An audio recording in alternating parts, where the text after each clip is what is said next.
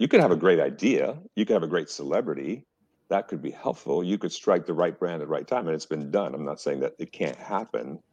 Social media has changed everything. The way we communicate with consumers today is very different from the way we communicated with consumers a long time ago. I still think that for premium brands, storytelling, liquid to lip type of experiences are critical, because consumers ultimately want to be associated with brands that look great, that taste great, that have good stories, that have a great celebrity behind them.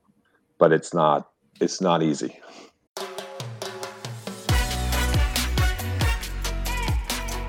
Welcome to the Hospitality Mentor Podcast. I'm your host, Steve Turk. Join me as we dive into the personal stories of some of the world's best hospitality professionals. We follow the journey of their ups, downs, and wild turns to find out what it truly takes to make it in the amazing world of hospitality.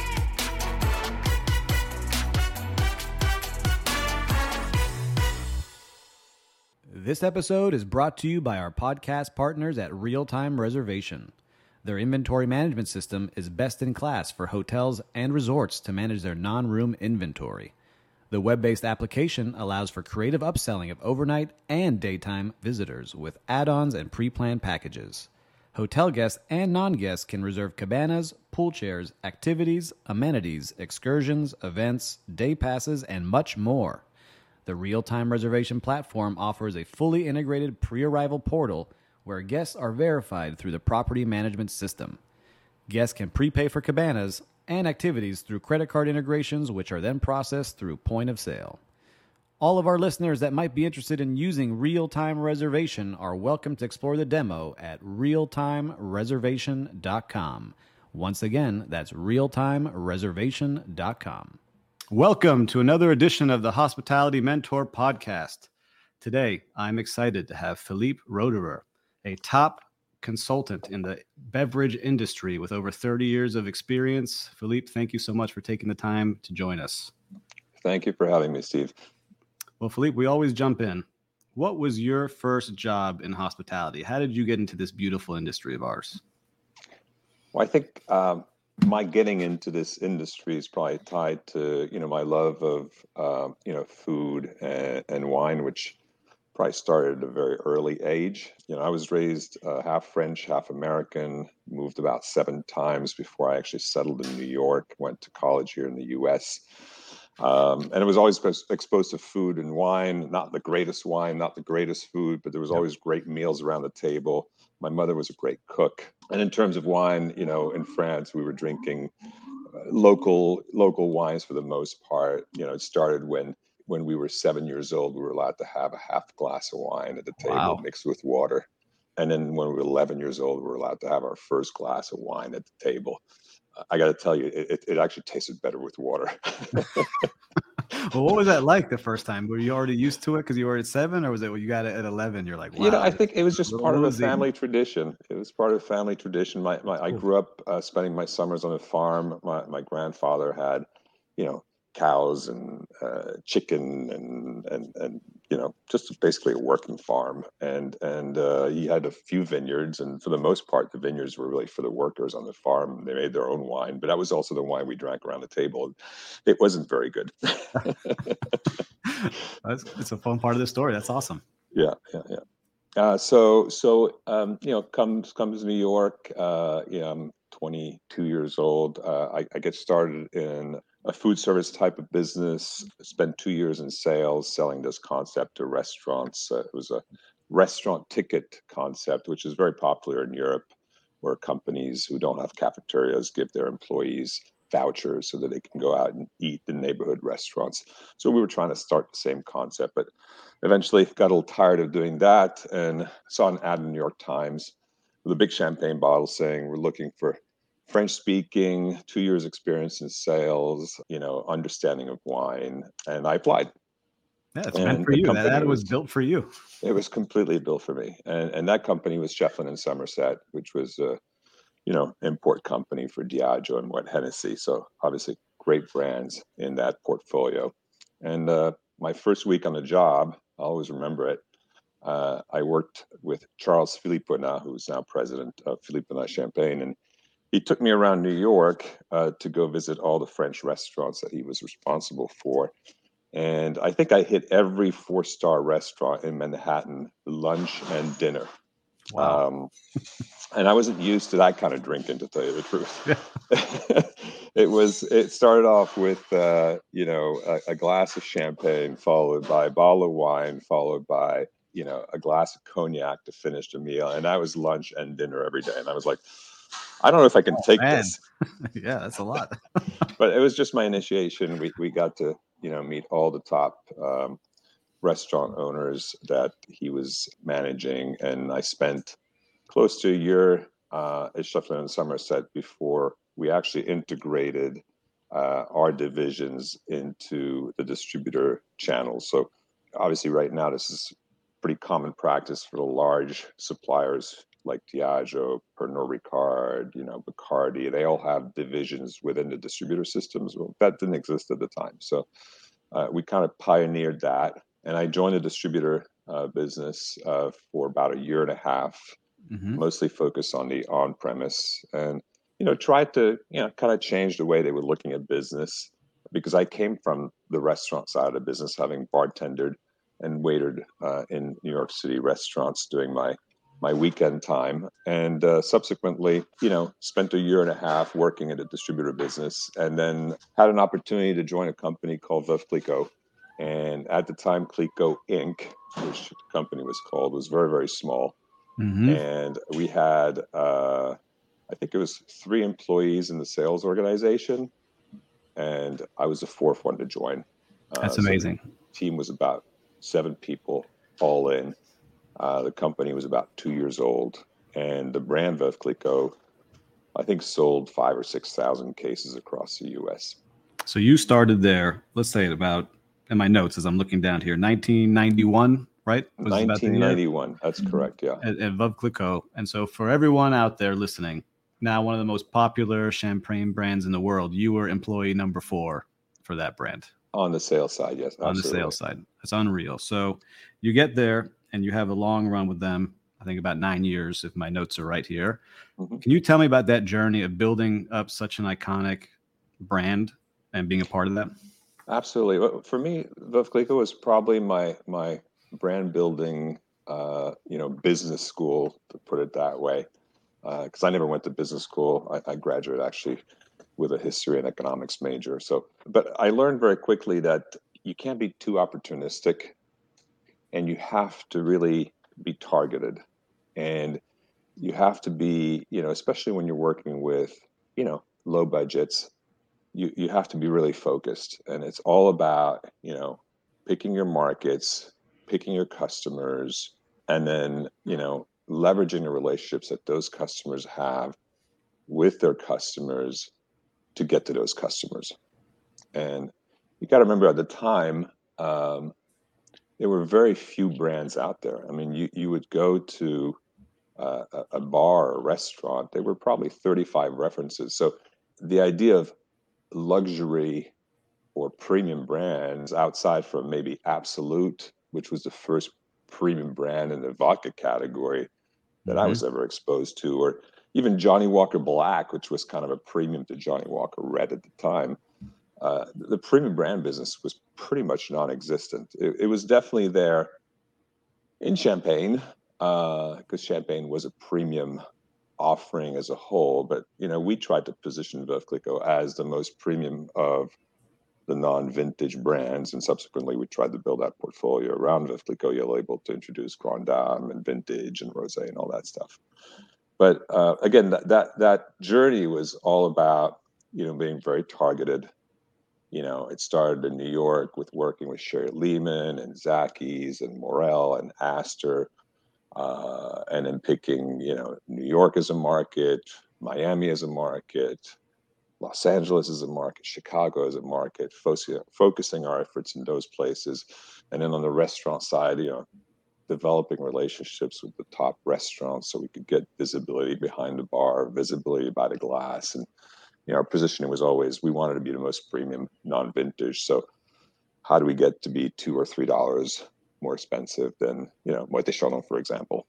That's great. So when you're going in these places, just to not people don't know the brand, right? Because it's such a new brand. How were you explaining it to people? How were you building a story? Was there already a story behind it and creating an image of it, or was it that came as the brand grew?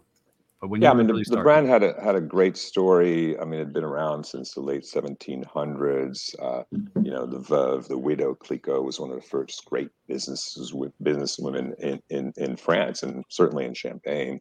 So there was this great story about the widow, women leading a great business that we kind of took as our story. I mean, we built that brand around the story of the widow Clicquot, and then we had a great package. I mean, that yellow bottle or that yellow label was just, it was in your face. I mean, when you walked into a restaurant, it was very visible. So we started merchandising. We first of all started developing relationships with restaurants, which means that you don't just go in and sell in a case. You go in, yeah, sell in a case, and you go back and you develop a relationship with the ownership, with the staff. You train the staff, and then you do it over and over again in the next restaurant, the next restaurant. And then you have to go entertain in these restaurants, make sure that you show support.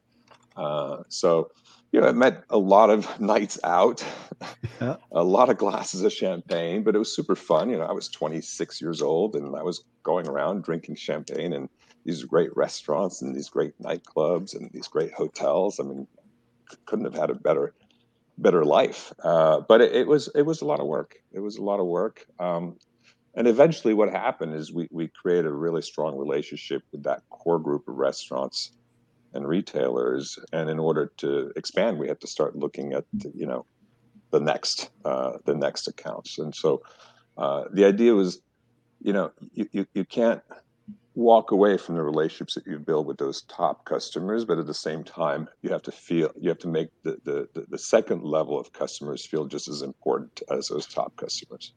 So that was the idea of what we provided to these great, what I would call, A minus B plus accounts, was the same level of service that we provided to our top A accounts. And And that we how did you do that? Because as you know, me working in hotels, I've sometimes helped support a brand new brand, right? And I show them all the love. Sometimes I'm the first hotel to Mhm. give it to them, but as they grow, then I don't get the same amount of love, right? And you get, oh, come on, I was around at the beginning. How did you balance it out as you were growing this massive brand? So when you're on your own managing a territory, and my territory was, initially New York Metro, and then eventually grew New York Mid Atlantic, and then as it grew into eventually being half the U.S., I mean, we did bring on a team to support me in my efforts. So the key was training that team to do exactly what you did. But my responsibilities in calling accounts on a day-to-day basis, kind of fizzled out, and I left that up to my team eventually as I was managing the business. But no, it was all about, again, being from a territory standpoint.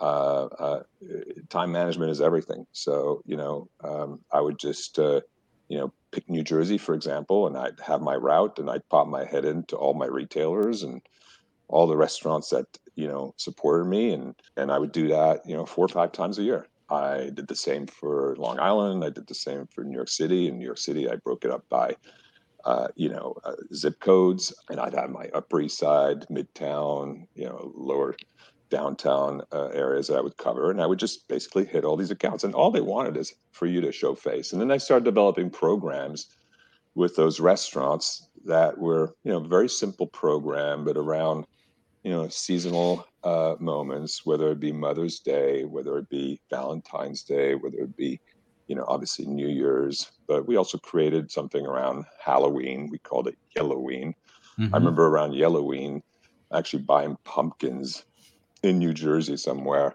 and carving 50 pumpkins in my apartment that I would then give to restaurants with a 3 liter bottle of champagne and a block of dry ice, and I would print a menu for the restaurant with all inclusive a complimentary glass of Veuve Clicquot, and then on the right hand side of the menu I'd have my little story on the widow, and then my vintage or my rosé or my Grand Dame by the bottle and by the glass. So from liquid to lip point of view, it was very effective. It didn't cost me, maybe my cost was $250 for the roses that I would give around for Valentine's or the big bottles.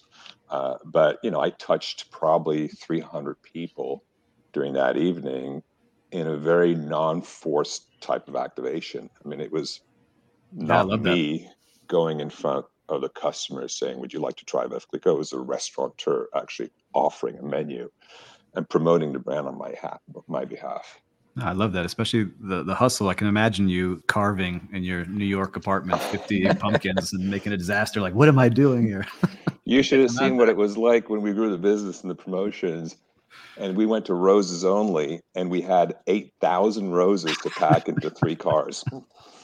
See, that's the hustle that I want people to know about now, because so many people want to start a brand and not put in that effort, right? And I Yeah. love hearing about how you really need to do and what you really need to put in there to build it. I'm But printing menus alone. I had to yeah, go to the chefs. The chef had to give me the menus. I had to print the menu properly. I mean, all that stuff takes a lot of work, but it's very cost effective. It's just a lot of sweat equity into making these things happen. Just like, we did this Bastille Day tournament around a game in France called pétanque, which is our version of bocce. It's played with metal balls. And I started in New York in front of Provence Restaurant on McDougal Street, if you recall that place, a little pétanque tournament for the trade. And the first year we had 14 people. The second year we had 30 people. The third year we had 180 players. I had every top restaurant in New York City playing pétanque and having a great day on Bastille Day. And it cost me 5 cases of champagne for the toast and a lot of work in setting up the street, managing the event. And we took that event from New York and we brought it to 7 markets. And that way we were able to connect with the trade with a very simple activation that didn't cost us a fortune. no, I love hearing that. So, continue on your journey, because I want to be respectful of your time here. You get through with the Clicquot Inc. team. Mm-hmm. Year 2000 comes around and you make a change, right? A pretty big change. Where'd you end Yeah. up going?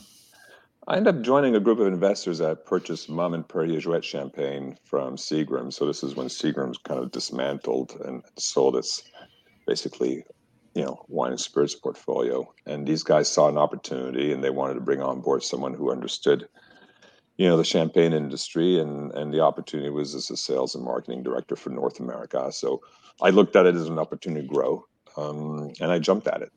And it was extremely fun. I got to cover more territory. I got into marketing, which I'd been on the side of marketing to some extent, but this was a little more deep for me. And it lasted 2 years because we sold the business to Allied Domecq. But it was great for everyone, and it was super fun while it lasted. And at the end of my 2 years, I'd actually met a young Norwegian kid who wanted to start a water company. And at the time, water was becoming kind of a hot thing. And he introduced me to the brand. And there's a beautiful bottle called Voss water. And he said, "I really need someone to help me, build my business. And you seem to understand what it's like to build a premium brand. And you understand the distribution side of the business." And I said, "I'm all in." So I jumped from champagne to sobering up with water. And hydrating. So, so I want to understand that decision for you, because for a lot of people, it's scary to not, you change industries. Like, you're still selling something, but you really change industries. What was that mindset? What convinced you that Voss Water? Because really, it was a startup. It wasn't really anything at the time you joined, right? It was Am I very saying that little. I mean, correctly? it was a start of distribution. So there were a couple people who I knew who had also joined the team. The idea was not to build this water brand in retail, which it was completely opposite to Right. how you would have built a water brand. It was all about food service, and the access to food service was actually through a wine and spirit distribution channel, which I understood very well. So there was something comforting about working with wine and spirit distributors, most of which I already had relationships with, in building a premium water brand. And then I understood the food service business, having called on multiple restaurants, hotels, national account groups, and so on and so forth. So it wasn't too daunting getting into this water business. The issue was more, how quickly can we convince people to pay twice as much money for Voss water versus Pana Pellegrino, or even maybe not Evian, but certainly Pana Pellegrino, which were the leading brands in the food service industry. Yeah, I remember as a person working in the hotel, it coming out, and we were shocked. Like, wow, what is this? Look, it's got this beautiful glass bottle, and it had this look. And I think right off the bat, for me, when I saw that you had worked for Voss, every hotel I worked at, we were getting pitch Voss, and you got a lot of them. So during the time you were working there, so was that really the strategy? Was let's get into these big resorts, let's get into these hotels, or was there something different that you had in mind? Yeah. The strategy was always we'll build it on premise, and eventually it'll trickle to the off premise. But we wanted to build a real strong foundation in the on trade, and it wasn't easy. People love the package, but convincing a hotel operator to bring in a water that's almost twice the price of what they used, took some selling. And I quickly realized that not being in retail actually had huge benefits, because consumers who walk into a hotel and see a bottle of Voss, by the nightstand or even by the refrigerator, don't have a price point of reference to go to. So for them, paying $5 for a 375 glass bottle versus $4 for a bottle of Fiji or a bottle of Evian, for example, it wasn't a deterrent. And I think the operators in the hotels also enjoyed the fact that they could sell something that people couldn't purchase across the street for $1 bottle. Yeah, it's true. And so for listeners, unfortunately for you, when you visit hotels, there's a lot of white labeling stuff that you'll never know the price of, so that the operators can charge a good amount for. But Voss was a premium product, and it was very good, and I loved how you had positioned them. So, I'd love just, you don't have to tell me the whole story, but just the short part of how you got there year one. How did you build that company up? How did you get it to where it was so successful? So again, we took the same approach as Veuve. So we had 4 markets that we focused on, Southern California, Florida, New York, and then Chicago. We had people in all those markets, actually mostly Norwegian people at the time. We had beautiful women who we referred to as the Voss ladies, who were very good at convincing restaurant and hotel operators to take on our brand. But it was more at the end about driving a profit story for the operator, and the profit story was really built around that dollar premium price over their existing brand. So, for example, if you were using Evian, for example, in a restaurant, you had a liter bottle of Evian that you were charging $8 for. Well, we would come in and say, why don't you charge $9 or $10 for a bottle of Voss? And on top of that, we also tried to promote the fact that we were an 800 ml versus a liter bottle for Evian. So 20% less in the bottle, we basically equated that to 5% more bottles sold. And you put that on a piece of paper and it adds up. And at the end of the day, we were so profitable for these restaurant hotel operators that they never looked back. Eventually, Evian caught up to that and created a 750 ml bottle. Mm-hmm. But that strategy worked very, very well. But it had its issues as well. I mean, being an 800 ml bottle in a restaurant, for example, if you don't train the staff on how to pour the water, well, that bottle's gone in 3 glasses. Yep. And the customers get quite upset when they feel they're being solicited or pushed bottled water. So we did a lot of training, and we taught waiters how to pour Voss water like you would pour wine, leave the bottle on the table. And then when the customers in a restaurant started getting engaged in conversations around food and wine started coming out, they didn't pay attention to the bottled water anymore. And at that point, I think we succeeded in not only building the brand, restaurant level, but we also succeeded in driving a lot more attention in the hospitality business, in hotels especially, where our average hotel would generate anywhere from 250 to 500 cases a month just by having the brand in a mini bar, having it in banquet, and so on and so forth. Yeah, and you built it to how many millions of cases a year? So we built it over 6 years, we built it to about 2.5 million cases. We went from, being national here in the U.S. Our first national account actually was W Hotels, which was a great fit for the brand, and China Grill Management on the entree. Those were two biggest hits in the very early stages.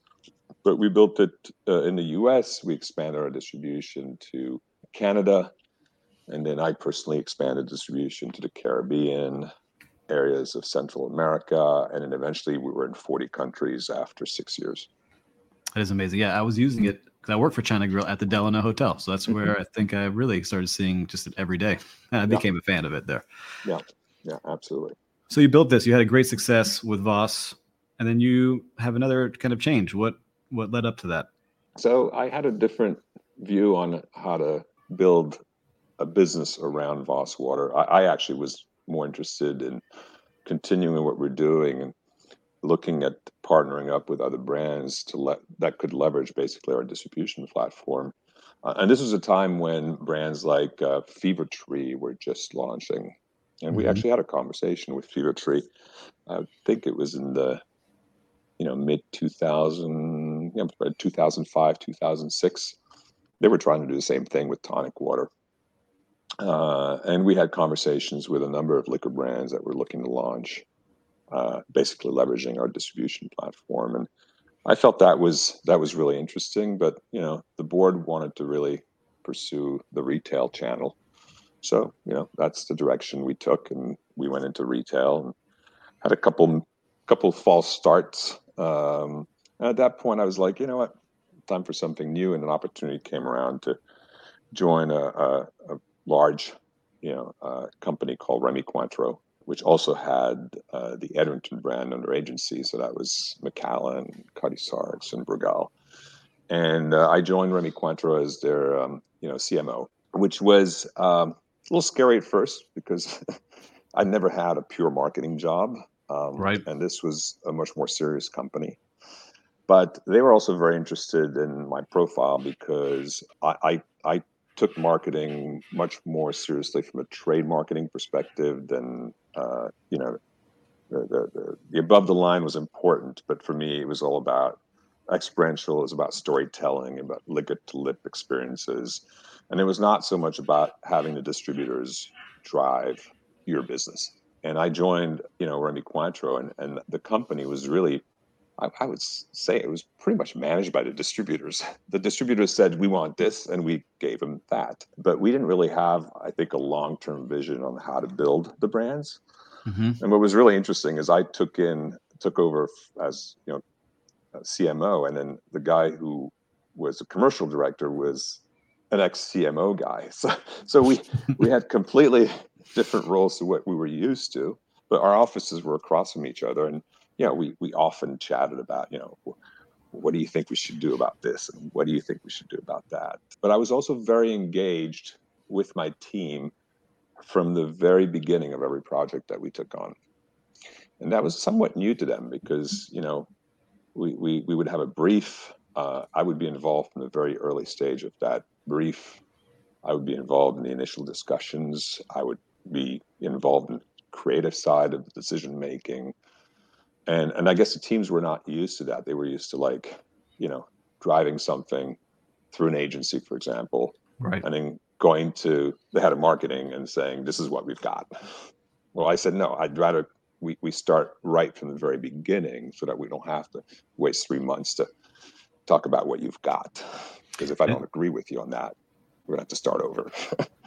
No, I like that. Right. So you get involved at the beginning. And so were you doing that for all the brands, or was it just overall kind of vision? Well, we did a lot of stuff there. First, it was about 3 months of complete reorg. Then, we started looking at things by channel instead of looking at them by brand. So our view was, we have to look at it as a company and not as separate brands within the company. So if you were Mount Gay Rum, they had a brand manager and ambassadors for Mount Gay Rum. If you were, Remy Martin, they had brand managers and ambassadors for Remy Martin. I said, forget about it. Right. We're just going to have a channel strategy. So our focus is, we're going to go after the multicultural channel. We're going to go after the white tablecloth channel. We're going to go after bar channel. We're going to go after hospitality channel. And we will have people who specialize in these channels who will be well versed on all of our brands. And, if you're calling it a multicultural channel, it's most likely that you're going to be more focused on, Remy Martin. But, we still want you to go out and sell Mount Gay, and we still want you to go out and sell our champagne portfolio, and we still want you to talk about Macallan. We just don't want you to just be talking about Remy Martin. Right. Whereas, if you were talking to the bar channel, the focus was probably more Cointreau, because that was, the great complement to margarita and champagne, and, Remy Martin, maybe for certain channels, but for the most part, Remy Martin was maybe more about Louis XIII. Mm-hmm. And that's how we kind of broke down the team. So we aligned very closely with the sales organization. We built a bartender team, and I brought on board this guy who basically put a team of 5 people together against our 5 key markets. So that was really interesting. We also started working on a lot of experiential platforms. So if you recall, Macallan actually started something called Taste of Macallan, which was started in the early 2000s. It was extremely successful. It was about 50% of the total budget for Macallan, and it was all about education, liquid to lips, and referrals. And what they found is that if you get someone to really fall in love with your brand, they will tell 7 other people, of which 2 people will eventually fall in love with your brand, and so on and so forth. And it's a slow way to build a brand, but it's, the most impactful way to build a brand when people become completely, loyal to the brand. Well, I think you have, before we jump into what you're in your consulting, but you built something in Louis XIII. You kind of mentioned it, but at every bar that I've worked at, because I've worked in luxury hotels, that was the item you had to have, and it was centrally displayed in this beautiful box. Can you just tell me a little bit about behind the scenes on that brand? Because selfishly, I just want to know how you all push that and position that internally. Yeah. So the challenge was not so much about driving more volume. It was more about driving, more profit. And so when I joined the company, Louis XIII was about $2,000 retail. When I left after 3 years, it was $3,000 retail. So we took $1,000 bottle jump. Yet our volume, I think our volume with that 3-year period was about 10% up. So, that's pretty incredible. You're going to say, How did you do that? So I had a team of 5 Louis XIII ambassadors, or actually they were our luxury ambassadors, because they also managed our champagne portfolio and they also managed Macallan, but their focus is really Louis XIII. And so we had these different platforms that we developed with the help of some agencies. One was called a legacy program. So we would invite very high net worth individuals to come and experience Louis XIII in a very unique setting with an ambassador leading presentation. It was incredible. We would do this. We built a theater inside of a house or inside of a loft in New York, where we would sit 25 people. There would be an hour, story about the brand, and then the lights would go off, curtain would go up, and then the ambassador was standing next to a tiercel, which is a large cask that we use in cognac, and then people would be invited to come down and taste the liquid. And I see people with tears in their eyes. It was incredible. Experience. It was very much. And then the curtain would go down. We'd talk about the bottle.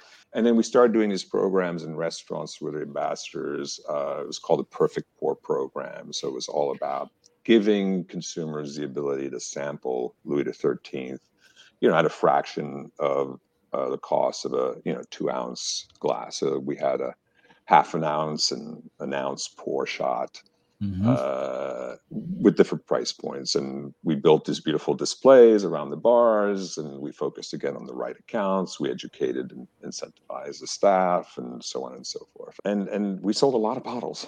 Just the legacy platform alone, every time we did one of these events, it paid for itself. We probably sold 3-4 bottles every event we did. It's amazing. Yeah. Just for fun, there's a guy on Miami Beach, and we don't know his real name, but he refers to himself as the Wolf. And we know when he walks into any bar in Miami Beach, he orders an entire bottle and just sits with it. And that's what he does. And we see him come in. We know exactly what he looks like, but he won't tell us his real name.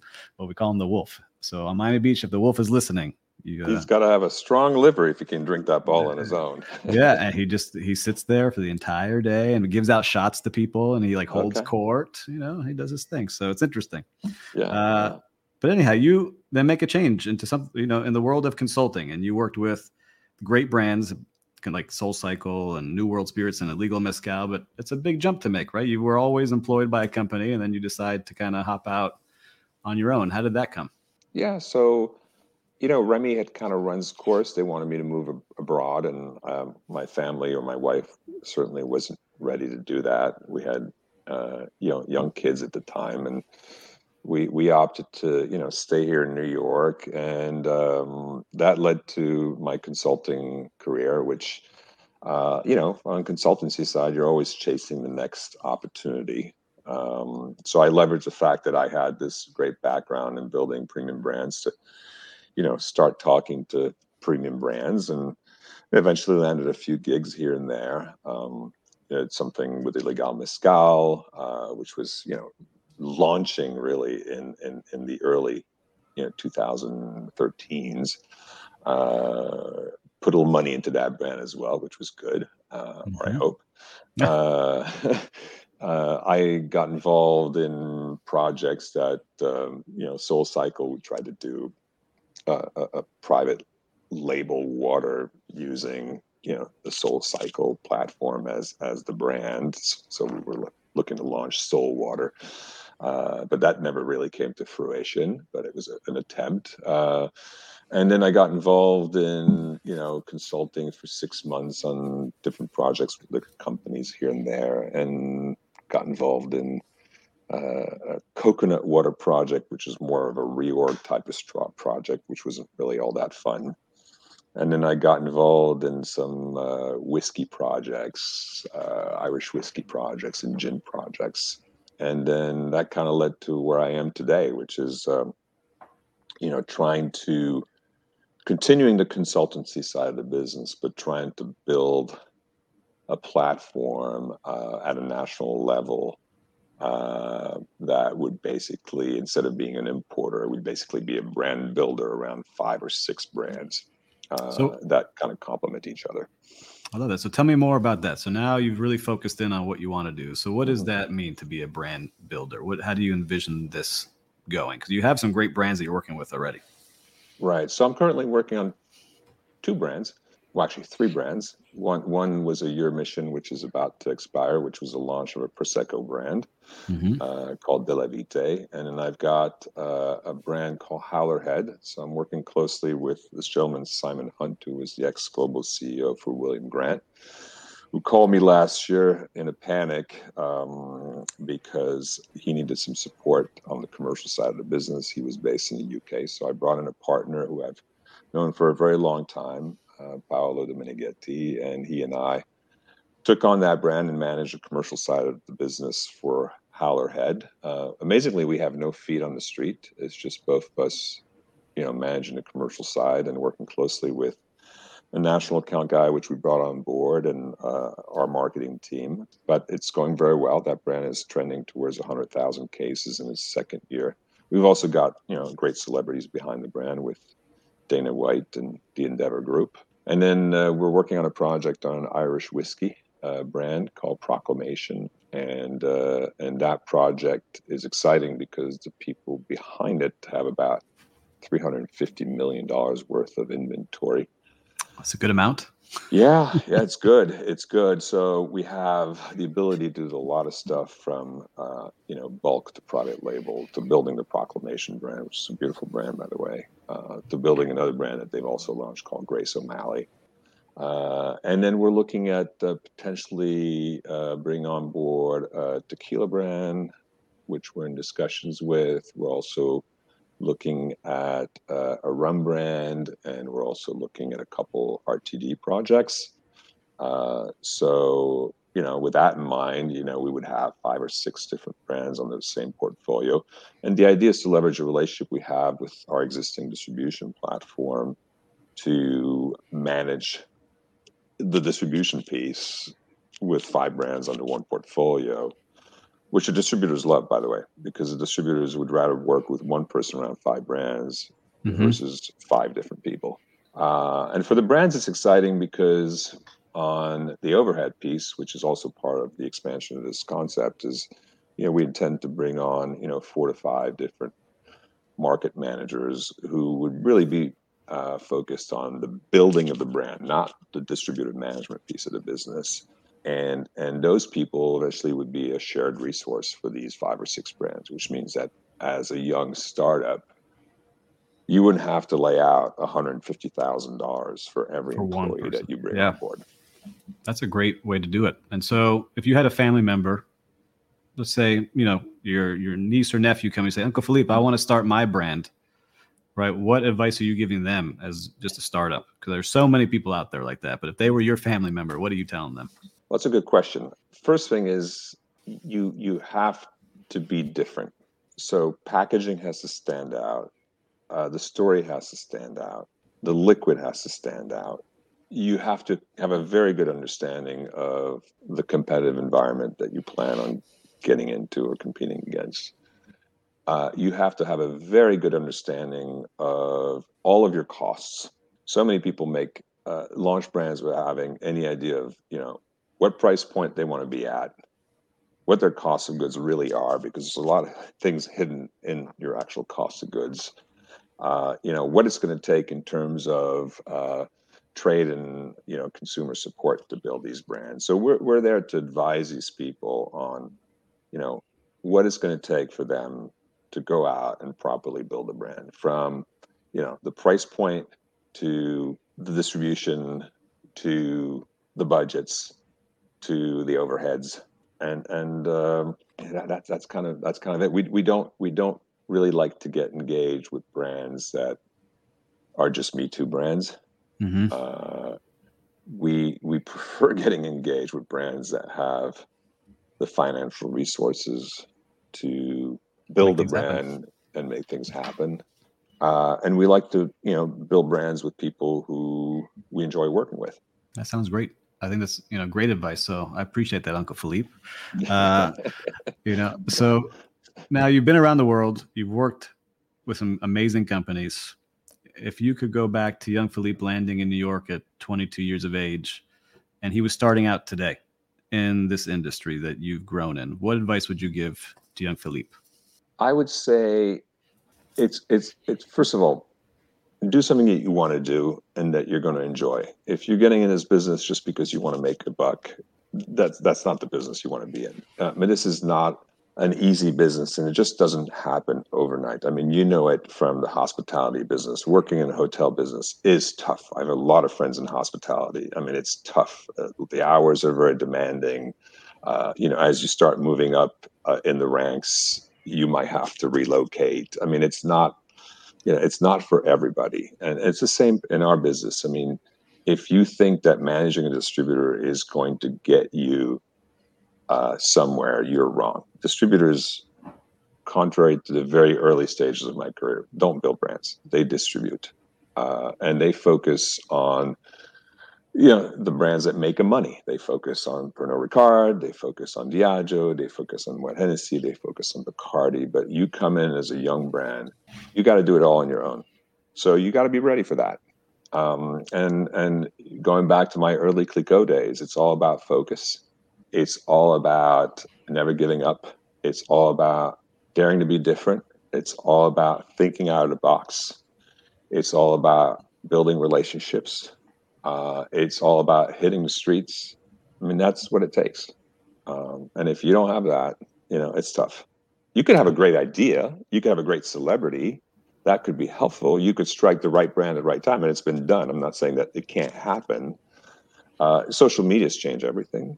The way we communicate with consumers today is very different from the way we communicated with consumers a long time ago. I still think that for premium brands, storytelling, liquid to lip type of experiences are critical, because consumers ultimately want to be associated with brands that look great, that taste great, that have good stories, that have a great celebrity behind them.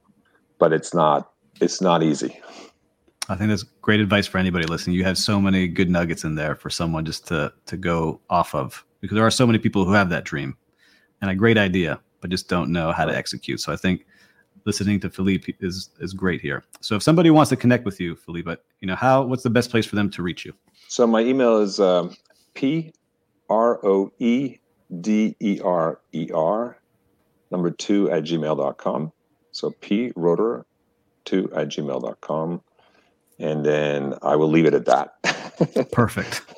We'll leave it at that. We don't need LinkedIn, you can check me out on LinkedIn. Yes. Feel free to, send me a quick note on LinkedIn. I'm always happy to answer. Yeah, and I can tell you, Phillipe is just a great guy. I met him, it's almost like a year ago, it seems like, but It was great to meet you here in Miami, and I hope we get to meet up again when you're down here again. But Phillipe, I appreciate you so much. I'm very grateful for you to spend this time with me. I know how busy you are. And thank you once again for being on the show. Thanks for having me, Steve. Great talking to you. This podcast is brought to you by Biscayne Coffee. Biscayne Coffee was founded with a giving spirit and a big idea: to enjoy delicious coffee roasted in Miami while helping save Biscayne Bay and the animals that live there. As a former food and beverage director, I can assure you these are some of the best quality beans on the planet. 10% of every coffee sold is donated to nonprofits to help preserve Biscayne Bay for all to enjoy. Visit BiscayneCoffee.com today and use promo code MENTOR at checkout to save 10% on your first order. Drink good coffee and create a good outcome.